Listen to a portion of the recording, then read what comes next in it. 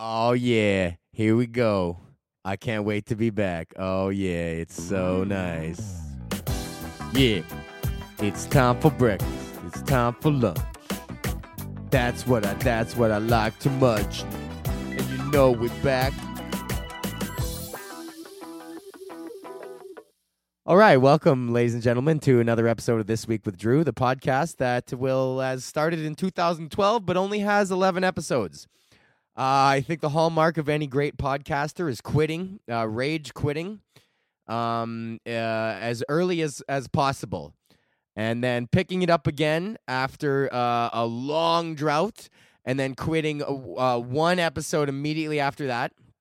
And then taking another at least 2.5-year hiatus, making 2 short Facebook videos under the name of the podcast, completely stoning out on that and ditching that. And then getting a nice camera for Christmas and thinking, hey, I should do a video podcast because I think that is where it is headed for comedians. I think the comedians on the internet might be a good idea. Now, I don't know if I'm spilling an industry secret here, but I think it's a new wave. I think we got a shot here.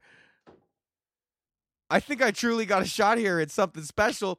So thanks for watching This Week with Drew episode. We're going to start over again. I think episode 1, and it's 2019. I'm almost 30. I'm a new man. I initially started this podcast when I was 20, when I was a fresh man. A fresh boy, and now I am a new man. I was a fresh boy. Now I'm a new man.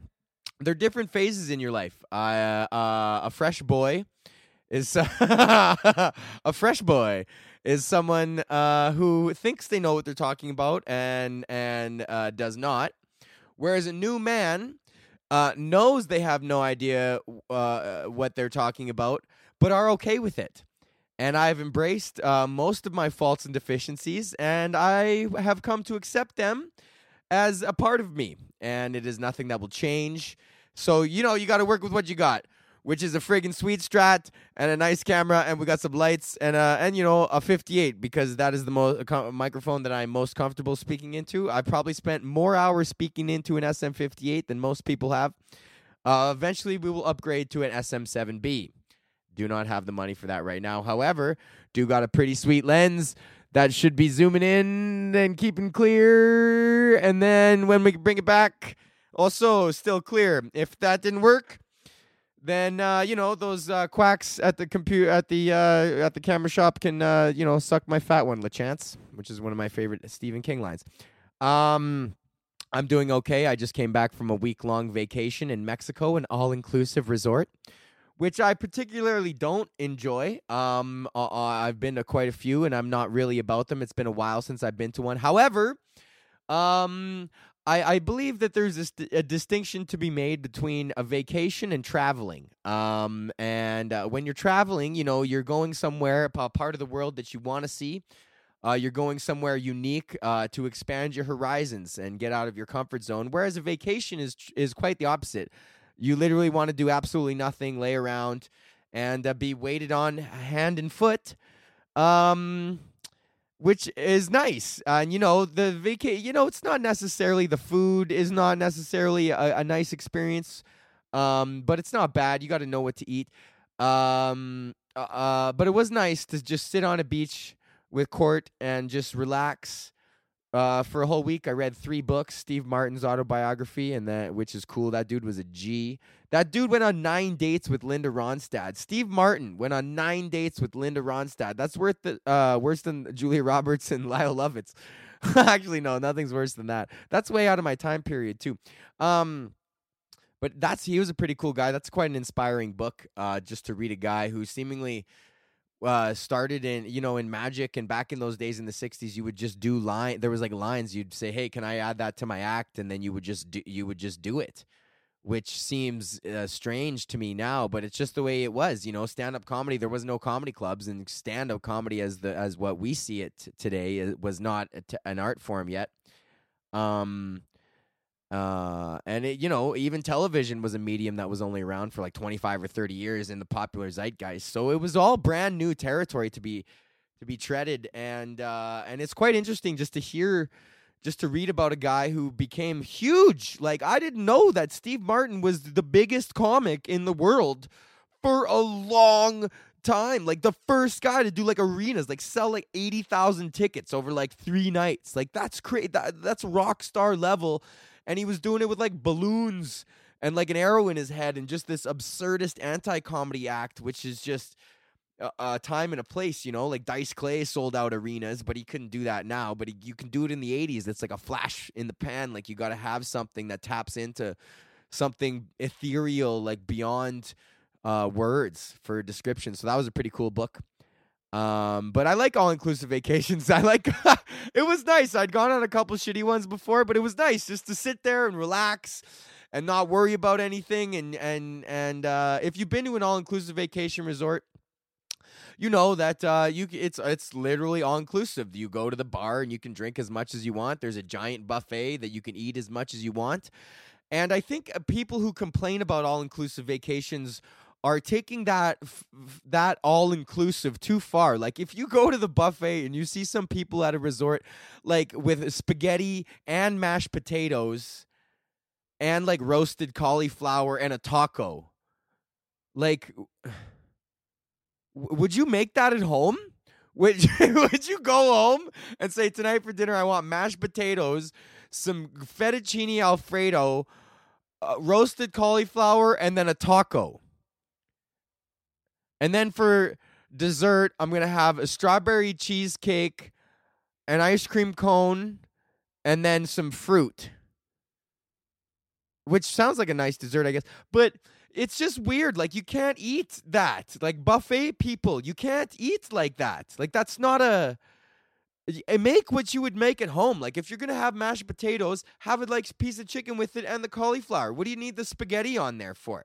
Why are you adding some extraneous bullshit to your plate that you wouldn't normally have? You know, eating a taco with like a chicken soup. Like, what are you doing? And then the unlimited drinks too.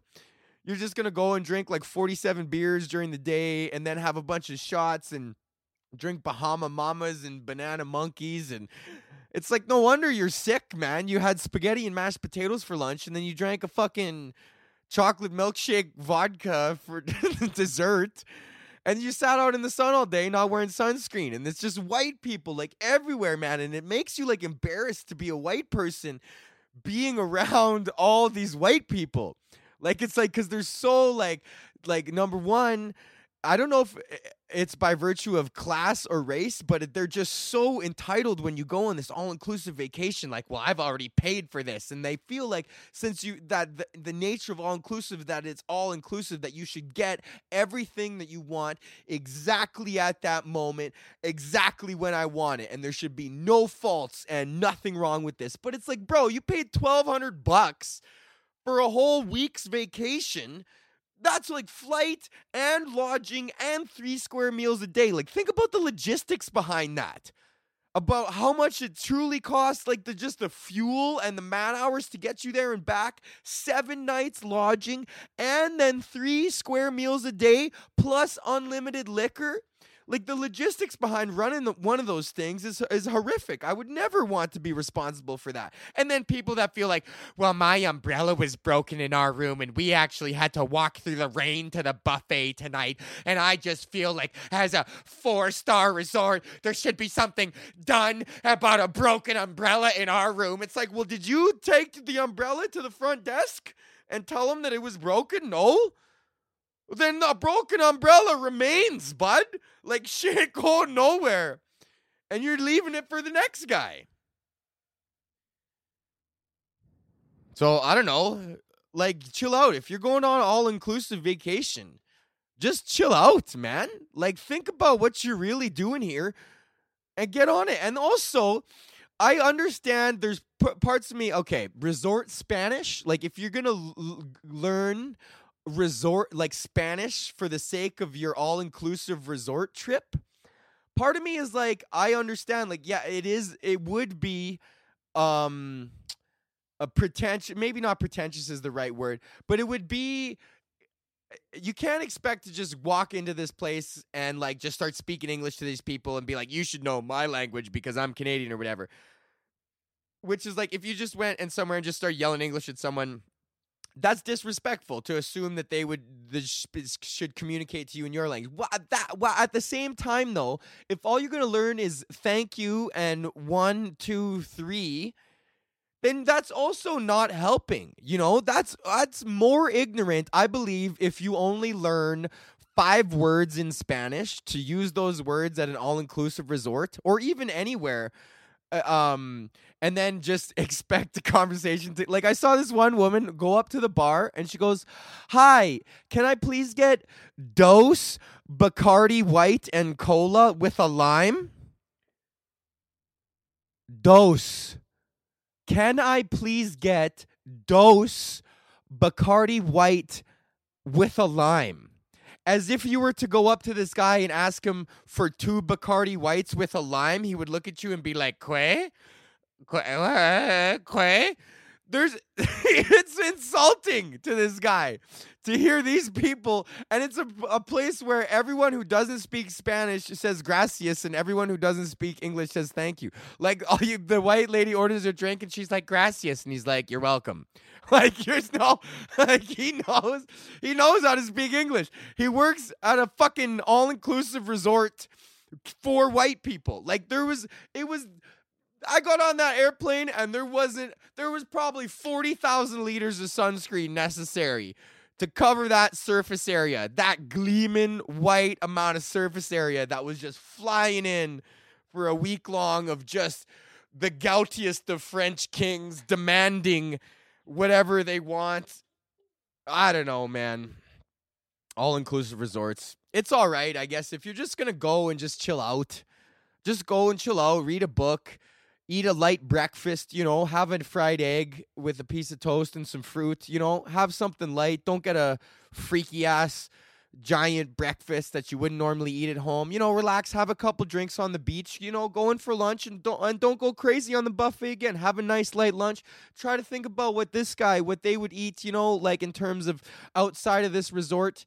If there's a nice Mexican option, go for that. Get some fajitas, do some nice, light, coherent dishes, and then get back after lunch, have a couple more drinks. Sure, light it up a little bit. It's the mid-afternoon now. You earned it. Catch a little buzz. Make sure you're sunscreening up the whole time. And then come back to your room, take a little siesta, a little 5, 6 p.m. siesta, a little maybe no longer than 90 minutes, Get up, get ready. Go down for your little dinner around 7:30, 8 o'clock. Again at the buffet. Don't go crazy. You can have a nice dinner, but make sure it's a coherent meal. And, if you feel like it, if the mood strikes you, that's when you start hitting the all-inclusive. Now we're making our money back, buddy. It's just how we start making our money back is in the night. You don't make it back at the buffets. You make it back in the night. And you make sure you watch that guy open that bottle of Bombay Sapphire. This isn't some open bottle that's been sitting there watered down with the Beefeater house gin. Like, you make sure you crack a new 2-6, buddy. I want to hear that right on the Bombay. And then you start hammering those back and just give her, man. And that's when you make your cash back. $1,200. I drank 10 bottles of Bombay. That's 60 right there a bottle, buddy.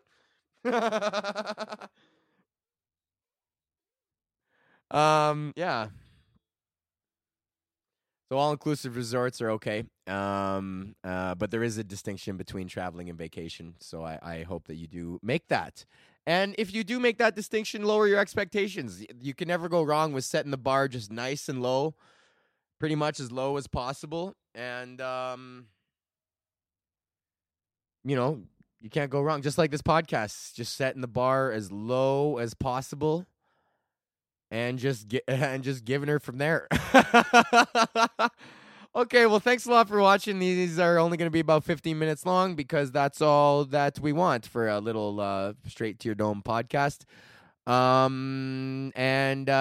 We will see you next time.